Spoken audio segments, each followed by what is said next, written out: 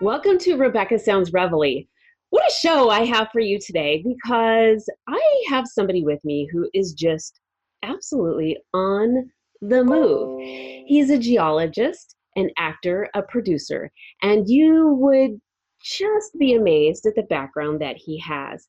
He has 25 plus years working for somebody else before he decided, okay, I need to do this on my own. He he was doing all kinds of stuff that had to do with consulting engineering in the New York metropolitan area, and he even did some things that has to do with volcanic ash. And I'm going to let him share that with you, because I could tell you, but I think we'll be able to embrace it just a little bit better when we hear it from him. He's traveled in many places regarding what he did in the past, but he's also traveling due to what he's doing now with his acting career. And it's pretty interesting because when he started out with Fox TV series Gotham. And I'll let him tell you a little bit about the gig with that, but that resulted in a number of other things, which, as he says, landed him positions in all kinds of just about every film that was starting to go on in the New York area during the time that he was doing that. From there, he went on and did a number of other things, but he's currently with a company that is really doing some absolutely incredible things. And new media comedy is something that is very unique in what they're doing. In fact, I know him from a series that he's doing where he's known as Officer Bob. It's something that he does in a lot of his films, and the roles that he plays has to do with police work. And well, that's right up my alley. As most of you know, being a retired officer, I definitely wanted to get him on the show so we could talk about all of the things that he's doing. And I really want to let him share the majority of the things that he's doing with you, because the passion that he has with what he does is absolutely incredible. So, without any further ado, welcome to the show, Robert Cunniff. Hi, thanks for having me, Rebecca. I am absolutely delighted. You are so welcome, and thank you for being here. I am just captivated by all of the things that you're doing, the roles that you're playing. Your face is well known because you have been in so many different films and roles, whether it's been in background, when you move to principal roles, and some of the things you're doing with IGTV. But going from geologist to film, some people might go, wow, this is quite a disparity. But let me have you share with the audience a little bit about how you ended up getting kind of sidetracked from your regular career. Well, I went to college and graduate school for geology degrees. When I was in graduate school, I went to Colgate University as an undergrad, and I went to Michigan State University for a master's degree. And when I was at Michigan State, I went there thinking I was going to wind up in the oil business. I went there thinking I was going to be an oil man in Texas eventually. And it was during my first year there that the price of oil plummeted to its all-time low while I was in graduate school. And that was not good. I did actually get an internship. I interned with Mobil Oil in Houston for a summer, and I loved the work, and they actually loved me. And I think if they hired anybody, they had like 10 interns. I think if they'd hired anybody back, they would have hired me back, but they hired no one, which was actually unheard of. But it all is connected to the price of oil, and oil is a very cyclical game for employment. You know, if the price of oil goes low, that means there's a glut on the market, and people lose their jobs in that industry. I knew that when I was studying geology, and my timing just happened to be horrible. But I always knew that I could move back to New Jersey, where I'm from, because the environmental business, cleaning up other people's contamination was very big, and New Jersey was probably in the forefront, way ahead of all other states in terms of environmental remediation. And well, in part that's because it was the earliest industrialized state, and they had so many old problems left over from Okay. even dating back to the Industrial Revolution. So that's what I did. I moved back to New Jersey. I worked for a series of companies. I did environmental work, but I also did geotechnical work. I did a lot of drilling and data collection for engineers to design structures and bridges. Late in my career, I wound up being heavily involved with the New York City infrastructure, Okay. mostly with the water supply. New York City has a great, possibly the best in the world, but also very complicated water supply system for drinking water for their residents in the 5 boroughs. They basically collect water in upstate reservoirs, and then there's a series of underground tunnels. Some of them are very shallow, and they're called aqueducts. They're just buried below the surface. Some of them are hundreds of feet deep, and they Mm. convey the reservoir water to New York City, and then there's a distribution system underneath New York City, and it's very complicated. A lot of it's very, very deep, and some of the tunnels are over 100 years old, and they're making new ones so that they can, like, if one of those old tunnels collapses, Uh-huh. they didn't have a backup. They had no backup. They would have had to evacuate the city. There'd be no water supply for the city. So they're making a redundant water supply with new tunnels, and that way, eventually, once that's complete and completely in service, they will then be able to take the old system offline, sort of renovate the tunnels, and then they'll have a fully redundant water system. But I was very heavily involved in that the last 10 years of my career. So I've been all over New York City as well as upstate by the reservoirs dealing with that. But I was not pleased with the company that I was working for Okay. about 4 or so years ago. I love the work. I still love geology, but I was not pleased with the management at the company, and I quit and started doing stuff for myself. But when you're a consultant working on your own, I don't do field work anymore. Mm-hmm. I'm at the experience level now where I review other people's reports, and I can do that in my underwear in my basement, Yeah. Yes. and it's not the same kind of work.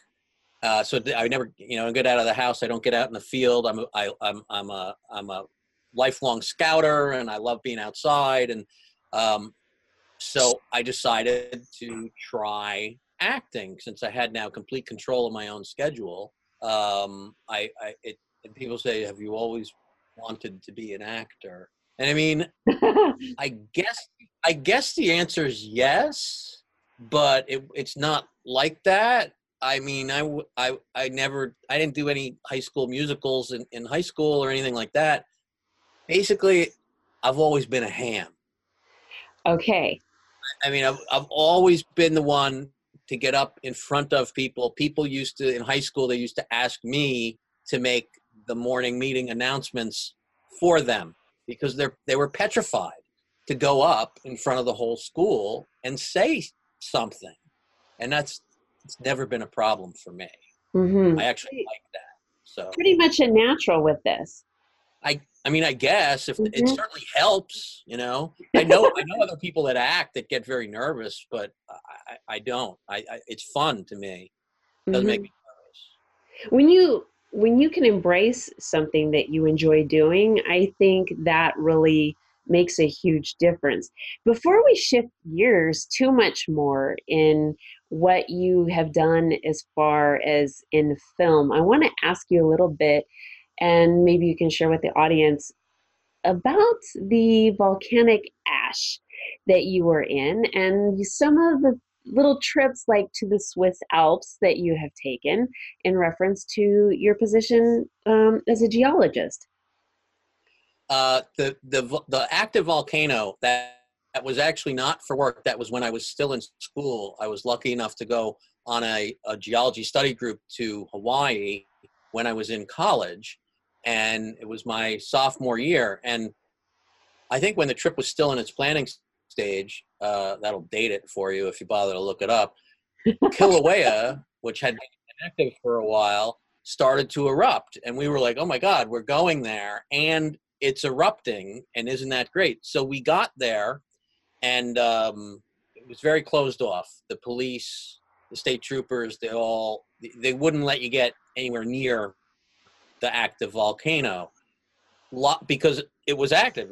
There were fountains of lava shooting up in the air like 300-400 feet. There was What we did manage to do was we got in a private plane, like a 6-seat plane that ran charters, Okay. and it was luck of the draw because everybody and their brother wanted to go fly up and go see the eruption from the air. It was kind of the only way you could see it live because they wouldn't let you get close enough on the ground to see it. So we were in a plane and watching the lava, fountain, and it was, of course, when it starts to cool, little pieces fly off. It creates a volcanic ash cloud, and we flew through the volcanic ash cloud. But there was another, just like 2 days later, we were staying at a dormitory-style building in the national park on the Big Island of Hawaii. We were just a short drive from Kilauea, and we had off that afternoon. This was after we had taken the flight, and we went to the beach. We went to an unnamed beach, some kind of not great, black sand beach, very rocky, very, very heavy wave action. But we were the only ones there, and we had 4 hours off. So we went there, about a dozen of us. We drove there. We hung out on the beach, and now it's time to go home. We got to go home. We got to cook ourselves dinner. We got our professor. We left him back at the house. So we get in the cars, and it's getting, what I thought was overcast was actually an ash cloud. We drive down the highway back to the park, and there's police cars. There's a roadblock, but they're facing the other way. So we drive up behind them, and they turn around and they look at us and like, what the hell are you guys doing back there? It Yeah. turns out that they had closed the road while we were on the beach. They didn't know we were there because there was a lava flow that was, by the time we left, there was a lava flow that was just a few minutes away from reaching the ocean, an overland lava flow, and hitting the water and closing the road like permanently until they dug a hole through the lava after it had cooled. And they were like, we didn't know you guys were down there. We haven't been letting anybody drive on this road for the last 2 hours because there's a lava flow that's about to overtake the road. So they let us leave. And later that night on the news, we saw that the lava flow had reached the beach that we were on. It had crossed over the beach and hit the water and started creating a different shoreline. So we were the last dozen people ever to visit that beach in Hawaii before it disappeared forever and got overrun by a lava flow. Well, that is pretty neat. What a story. I thought that was pretty neat. Yeah, that is really neat. I mean, to have that experience is, kind of like winning the lottery. Not many people get an opportunity to experience that, especially if they're, from um, the main states and not from the Hawaiian Islands. But this is pretty incredible. One of the things that I was thinking, probably some of the members of the audience may be thinking too, is when you went up in that plane, could you feel the heat? No, we didn't. The pilot didn't get that close. Okay. I mean, we were, even though there's, maybe if there's 100-foot jet of lava, we're a couple thousand feet away. Mm-hmm. So I mean, that's all the pilot did all day long was take people up, fly them around for an hour, land, refuel, and then go back up. So he knew how safe he could be, and he was not going anywhere near to put the craft in danger. Hawaiian volcanoes are actually very predictable. They don't explode. I mean, it's not like, let's say, like Mount Vesuvius or Stromboli, where you can have a much more violent, unexpected, and rapid eruption. Volcanoes in Hawaii tend to be very slow and predictable, and the lava flows are slow. Like if it we're on the beach and we saw the lava, we could outrun it. What was really Okay. frightening is if it crossed the road, we might have had to abandon the cars and like Okay. swim out to sea, but it didn't come to that because it hadn't reached the road by the time we drove away. But that was a possibility, I suppose. We would have probably gotten in a lot of trouble for losing 2 or 3 rented cars while we were on a holiday field trip. Oh, that's pretty neat. And what about your trip to the Swiss Alps? That was another a European study group, and it was more of a ski trip than anything else. But from a geologist perspective, it was fascinating because we went to Engelberg, Switzerland, and I was skiing on a glacier for part of it. I mean, there were alpine glaciers there. The mountain was 3 times higher than typical American ski resorts. That mountain is like stacking 3 Vail, Colorados, where I've also skied. It was like stacking 3 of them on top of each other. It's just a completely different experience Uh-huh. than the United. Some of we, some of when I was dealing with the water tunnels in under New York, they do a lot of tunneling over there because it's very, very mountainous. Like the Swiss roads, the Swiss highways go in and out of tunnels all the time. You can take a 3-mile drive and you'll be underground for a mile of it because of the way they Oh. make the roads. They'll just tunnel through an inconvenient mountain spur, and they really know a lot about tunneling there. So I had to look at some of that perspective. There's all different kinds of technology for drilling tunnels. The ones under New York, we use a hard rock tunnel boring machine because it's in bedrock. You can do tunnels through soft ground as well, through dirt, but New York, the bedrock's shallow enough, and it puts you below all the other utilities. So that's not a problem if you go down into the rock. So we do hard rock boring in New York, and pretty Mm. much everything in Switzerland is hard rock boring. Well, this is pretty fascinating. I had no idea that there was basically water aqueducts under New York City. And I mean, I had taken ecology and in college and went to a water treatment facility, and I thought, boy, did I have quite a learning experience there. But obviously, there's so much more to this, and it's very fascinating the things that we take for granted all the time and what goes Yeah. into that. And you know all of this, and you've done all of this, and yet here you have now gone into another role in life. But I think that with all of this experience, you can take this and apply this in many different facets to what you're currently doing. I like to think I can, yeah. Life experience is life experience. It's all good, no matter what you get or where you get it, I suppose. But yeah, I mean, now I'm with New Media Comedy. I'm a producer. I'm a partner. I'm producing stuff, and it's project management. Really, it's just project management, and that's what I was. I was a project manager as a consultant. I dealt with budgets that were $1 million or more worth of drilling or excavation or construction, and you track it. You have spreadsheets, you have daily reports, you have subcontractors that you have to deal with. In geology, it's drillers, or it's laboratory expenses, or it's analytical. And producing, it's location fees, it's salaries, it's camera equipment rental. It's very applicable knowledge. It's really just project management. It's organization and project management. I'm thinking too, though, that gosh, I mean, there's some kind of movie in the making with those tunnels, even a horror movie. I don't know, something. Well, the tunnels were featured in the second Die Hard movie I with did not. one the one with Bruce Willis and Samuel L. Jackson. I think it was the second one.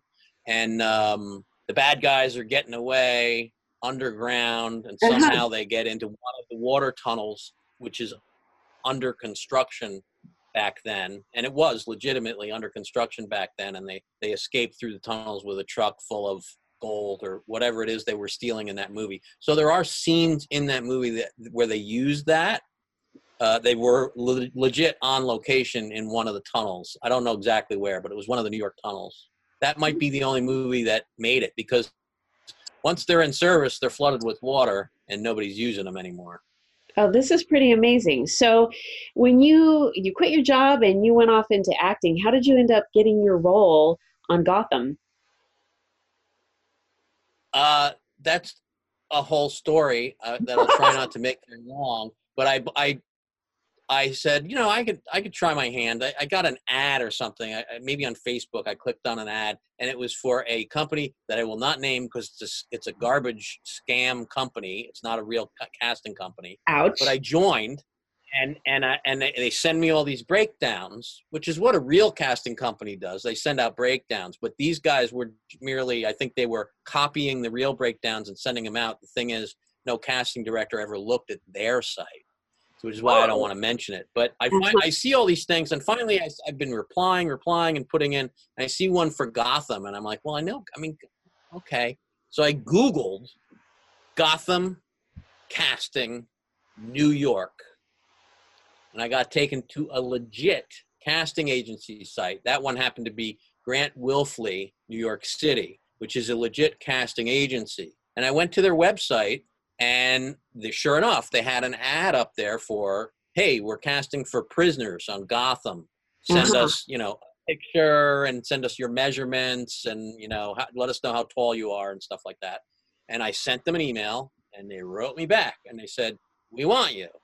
Show up, at this place on, tomorrow at 7 a.m., wear blue jeans and a white t-shirt, and then they'll give you the rest of the prisoner stuff there. And that was my first gig. And that's when I realized that the company I had been dealing with was a bogus company. And it was every time I went on set after that, I learned more. There really was no website to teach you how to do this. I didn't really have a mentor. Everybody was kind of keeping their own tricks of the trade, so to speak, Yes. like really close to the vest. I'm not really like that, but a lot of people are like, oh, Yes. Yes. I'm not going to tell you how to get more work, because if you get it, I won't get it. Yes, and what people don't understand is the more we all help each other, we all grow together, and it's pretty interesting. But yes. I now have I put together a 4-page, 4 sides cheat sheet of how to get started in acting. It's mostly for background because that's the easiest way to get started. And I figure if I had that information at my fingertips, it probably would have cut a good 6 months off my learning curve. But Uh-huh. I started really slow because I didn't know where to find the work. I didn't know how to find the work. And occasionally I'd meet a person that was like, oh, well, you should go to this place, check out this website or that website. 9 out of 10 people, they were like, I don't want to tell Yes, you how to get work because I don't want you stealing my work. But every once in a while you meet somebody that's nice and they give you a tip. very true. I grew up in the Los Angeles area, and I did some extra work. This will kind of date myself. I was in a couple of extra parts in Moonlighting with Bruce Willis's Moonlighting, character. great Yes, series. yes, and then also in The Running Man. So Oh, Schwarzenegger. mm-hmm. You're right, right. And back then they didn't have websites. I mean, you actually had to get a legitimate agent, and finding a legitimate agent was pretty difficult to do. And Mm-hmm. so, but this is really fantastic because that initiative that you took and all of the learning that you took really got you a lot of a lot of roles, background work, and then principal work in a pretty short period of time. Yeah, I've been doing it about 3 years now. Hmm. I still do background, um, mostly for networking purposes. For Uh-huh. instance, one of the projects I'm involved now with New Media Comedy. I need I need some extras. I need a dozen extras for the stuff we are filming on next Friday. They're just people, customers in a bar is what we need. We already have the principal roles cast. So, I'll turn to people that I've either met that I know like to do extra or background work. Might even get some of my own family or, people local. We're filming in New Jersey. A lot of the people I know are New Yorkers and they do not have cars. So Uh-huh. to get them to self-report to New Jersey can sometimes be a little bit of a hassle. So if I can find local people that can just drive to where we are in Jersey, that's good. But whoever can make it, they're under immediate consideration. But I've learned a lot about filmmaking by doing background. I've learned a lot about the industry by doing it because I keep my eyes open. I don't just stick my nose in a book and ignore what's going on around me when I'm in holding. I talk to people all the time. And it's a great way to network so that you can wind up collaborating with these people on another project or one of their projects. I mean, I can't tell you, I've done many independent movies for a handful of people because I've met them either through a call or I know somebody that I met through doing background and they said, oh, you should give this guy a call or whatever. This is pretty neat. And so now your company is doing some very unique things. You have a really nice palette of genres for just about anyone that likes to watch movies. You do comedy, slapstick comedy, which is something new. We have not had that kind of comedy for many, many years. You guys are doing that now. You're hitting social media with Instagram TV. I love it. You've got your Officer Bob. You've got another one that you do, and in addition to that, you have a horror film on the rise. Is that Jessica Jones? Is that Well, I was an extra on Jessica Jones, the third season on Netflix I was on, I don't know, at least a half dozen times, but I posted it on Instagram because I'm literally in the last shot of the series. I I, love cr- it.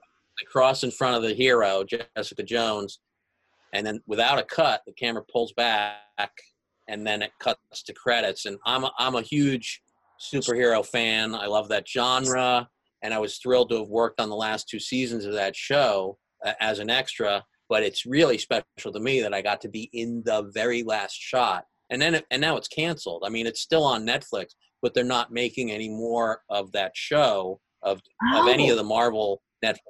Jessica Jones, Luke Cage, Daredevil, Iron Fist, Punisher, they're done. Personally, I think they're going to move them or those characters. They may not reboot them, whatever they're going to do. Disney/Marvel is about to start their own streaming service, so they don't want to compete with their own intellectual property on Netflix. That's what I okay. think's going on. You could read all the websites and news trade journals that you want, and you'll get different answers. But I think that's what's going on. They didn't want to compete with their own intellectual property that's partly owned by Netflix, so they Mhm. pulled the plug on the series. What I think Well, that happened. makes a lot of sense. And your following on social media is, I mean, this is just growing and growing and growing. But speaking of comics, you have other things on the horizon to add to the array of things that you're doing as well. Can you share a little bit about that? Sure. Well, I think it was a little over a year ago when New Media Comedy they started to approach Instagram in particular like it was a TV channel. So they did programming of comedy skits like it was a TV channel. So like I did an Officer Bob character where I'm NYPD and do stupid or funny things, but that comes out on Thursdays. There's another guy, Mike Langan, who has very long hair, and he puts it up in a man bun, and he did a series called Man Bun Mondays, and that came out on Monday. So every day of the week for 7 days, including weekends, a different sketch would come out every day. So in that sense, it's kind of like primetime TV. Mm-hmm. And one of the sketches, and it's a comedy duo, and N and M, which are their initials. They do a skit, and I don't know how many months. It's maybe 6 months they've been doing it, where they get 1 million views for every video. Like they load it up on Friday at midnight, Friday morning or Thursday at midnight, whenever it comes out, and within 24 hours they get 1 million views Uh-huh. every week. So it was that kind of popularity on Instagram that attracted the attention of, well, it's attracted a lot of attention. It's attracted, I mean, like Showtime and Trauma Films and uh, other companies that I'm not even. I'm saving the big one for the last. DC Comics, Superman, Batman, Wonder Woman. They own the DC Universe streaming platform online. They launched it. I'm not sure when. They launched it a few months ago. And they can replay on their own. It's like Netflix or it's like Hulu. It's an online streaming service, and they play just their own properties. So they can replay any movie that you've seen, all the Superman movies, all the Batman movies, all their cartoons. DC in particular, I think, does animation very well. They have Batman series. They have the Justice League series, and you could probably catch all of that on DC Universe. And then they also want to put out original programming that no one's ever seen before. Well, when they launched it, they only had so many hours of original programming, and probably most of it is a series called Doom Patrol, which is a live action series that's on DC Universe. So they turned to us. They called New Media Comedy, and they said, we need live action series for DC Universe. Pitch us 10 ideas. And Jim Mendrinos, who's probably got the longest resume here in show business at New Media Comedy, he pitched them 10 ideas, and they really liked 3 of them. And they said, make those 3 into pilots for us, and we'll see if one of them gets picked up. So that's what we're doing right now. We've already started filming the first one that's going to be filmed, which is a horror anthology series with, at least in some of the segments, which will have some probably dark comedy injected into it. Maybe you can think of it as like a Twilight Zone with some jokes in it. Maybe that might be a good way to think about it. Okay. And that's the first one we're filming, but the other 2. The other one's a sketch comedy show, kind of like in the vein of Saturday Night Live, but it's based on superheroes. And the other one is a project called Big Top, which is more of an action thriller, which takes place in a circus, hence the name Big Top. And that's being written. That's being actively written with DC's input into the script. Okay. The sketch comedy show is written. Once Ominous Laughter is filmed, the pilot, we'll give it to DC, and then we'll immediately start filming the sketch comedy show. Mm-hmm. And then once that's done, we'll give it to DC, and then we'll start filming Big Top. And hopefully by then they will have decided if they want to have us make a series out of Ominous Laughter. I really love it. And in addition to all of this, your company has a number of services that are offered to the community.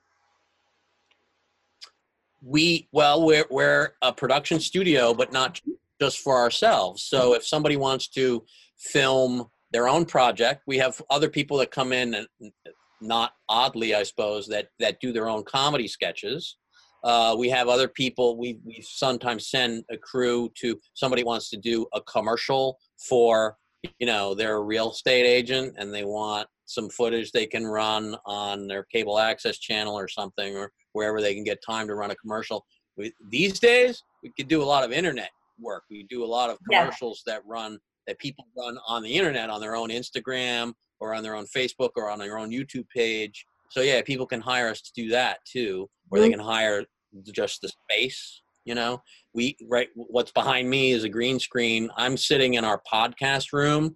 We ran out the podcast room for people that want to do their own podcast. We have the technology to distribute it live, and certainly to record it so that it can be rerun.